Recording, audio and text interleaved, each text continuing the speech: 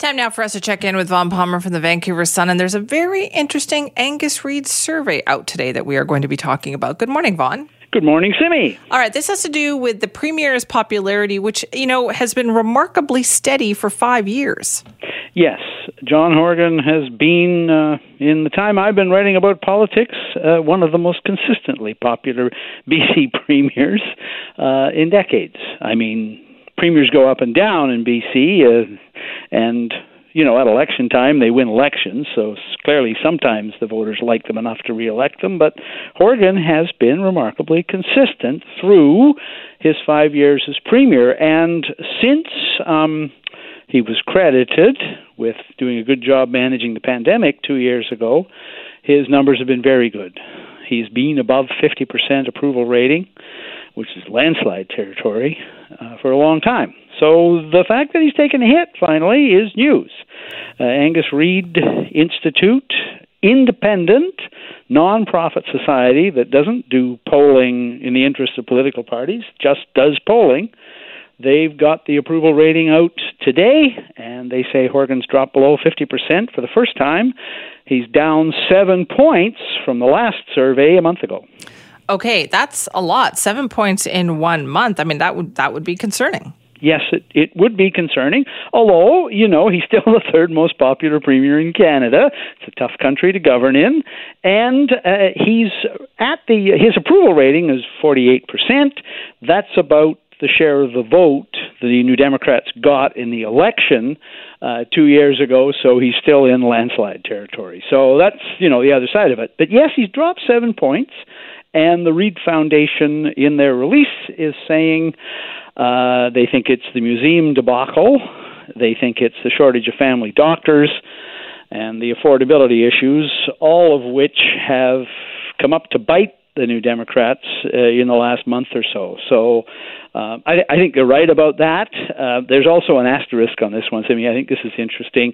The Reid Foundation say there's more to come on the museum. They've polled on that separately, and we can expect that shoe to drop later in the week. Okay, well, that also tells you then how that is kind of taking hold in terms of a very, very serious political issue, which we knew already.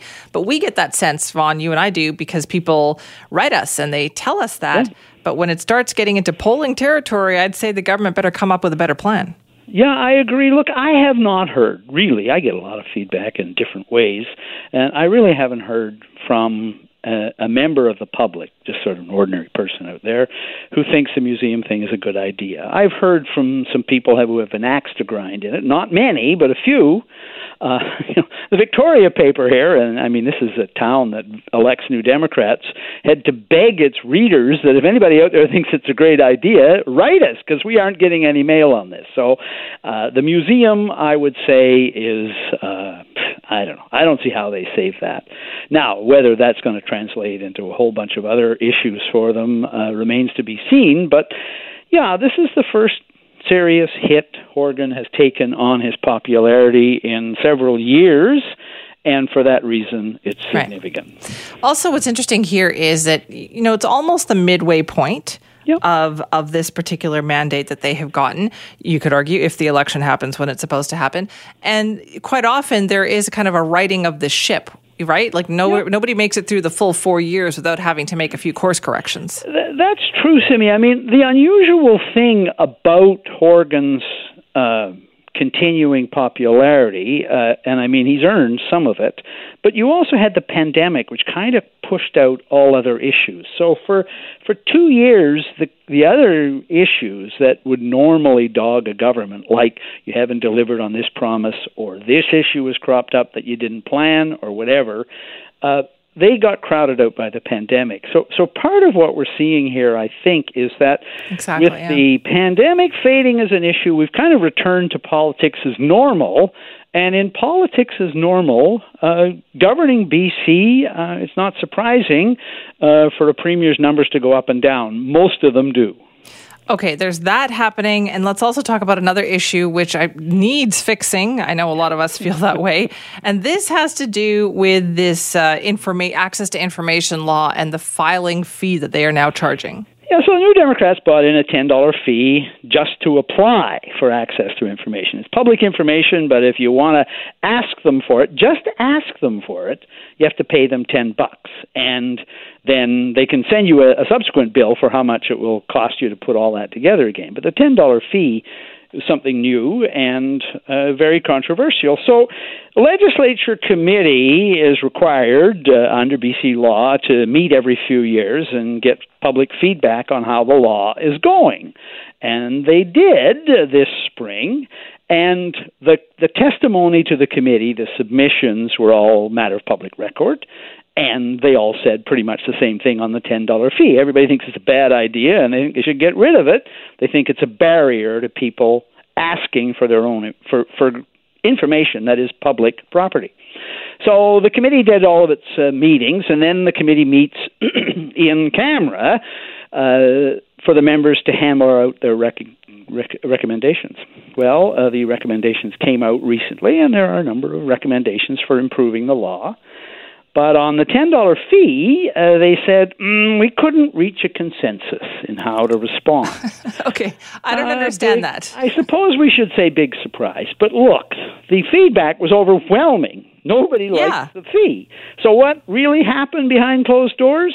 The New Democrats vetoed it. The Liberals and the Green member of the committee, they wanted to reflect the public mood, which is get rid of this fee. But the New Democrats brought it in and defended it, and they weren't going to let the committee do that, so essentially they vetoed any recommendation around the $10 fee and put that euphemism in the report. New Democrats have the majority of seats on the committee. They put a euphemism in the report that said, well, we, couldn't reach a consensus on this. I mean, on the one hand, on the other hand, there's no one hand or other hand That's here. Right. The New Democrats brought in the fee, and they're not going to allow the committee to criticize it. I feel like by saying that we couldn't reach a consensus on it, it makes it feel as though or seem as though there was more discussion about this than there probably actually was. There may have been a fair amount of discussion on it.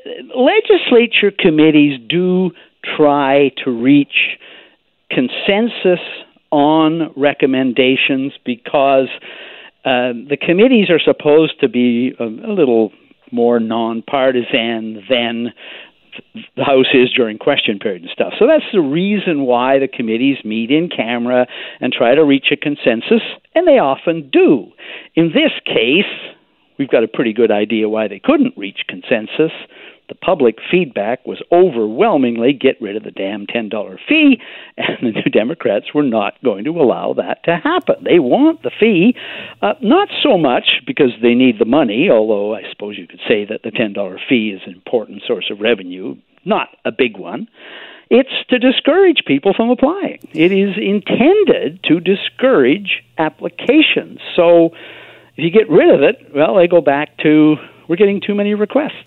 I would almost put that whole situation as the first kind of crack that came along in some of the problems that they are seeing right now, because I felt like that issue really galvanized people and it kind of opened the floodgates. Yeah, it sort of showed what they're really like. They're not open and transparent. That's what they keep telling everybody. We're open and transparent.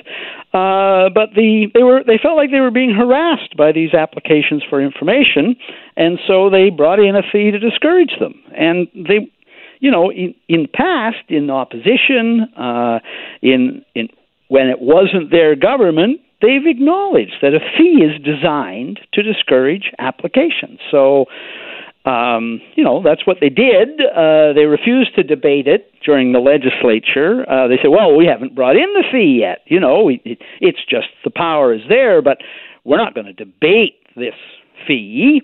And then they brought it in within hours of the legislature adjourning last year. They brought in the fee at $10. Oh, boy. All right. More to come on that. Thank you so much, Vaughn. Bye-bye, Simi. That's Vaughn Palmer from the Vancouver Sun talking about the latest Angus Reid survey about the popularity of premiers across the country. And Premier John Horgan here in BC dropped 7 points, actually, to about 48%. Still the third most popular premier in the country, but that's a big difference, and we'll be hearing more about it as the Angus Reid Foundation continues to poll, particularly on the museum issue.